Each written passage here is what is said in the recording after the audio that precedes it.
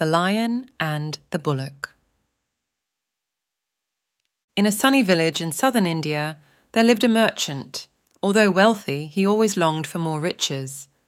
The wealthier you are, the more friends you have, even among enemies, he often said.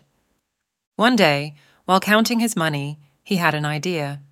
I know! We'll sell our wares in a faraway town. They'll fetch a higher price there. He called his 2 servants and instructed them to load their wares onto a strong bullock. The bullock, burdened by the heavy load, protested, "This is too much for me." But the merchant insisted, dreaming of his future wealth. As they travelled, the hot sun blazed down, and the bullock, exhausted and overheated, collapsed. The merchant, eager to reach the town, left the bullock with his servants. "When he recovers, follow me," he said.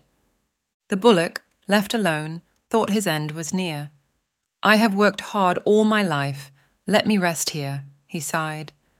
The servants, seeing the bullock's plight, decided to leave him behind and catch up with their master. Miraculously, the bullock didn't die. He slept, drank from the nearby river, and feasted on lush grass. Gradually, he regained his strength and began exploring the forest. But this was no ordinary forest. It was ruled by a fierce lion, the undisputed king. "I am the king. All animals must obey me," roared the lion. The animals of the forest, including a rabbit, an elephant, and a deer, bowed to their king. "Yes, master," they chimed. One day, the forest echoed with a strange sound. "Moo, moo, I'm free at last." It was the bullock, joyously celebrating his newfound freedom. Hearing this, the lion and his animal subjects were startled. What mighty beast makes such a noise, they wondered. 2 jackals, curious and brave, decided to investigate. They found the bullock and were amazed by his unfamiliar sound.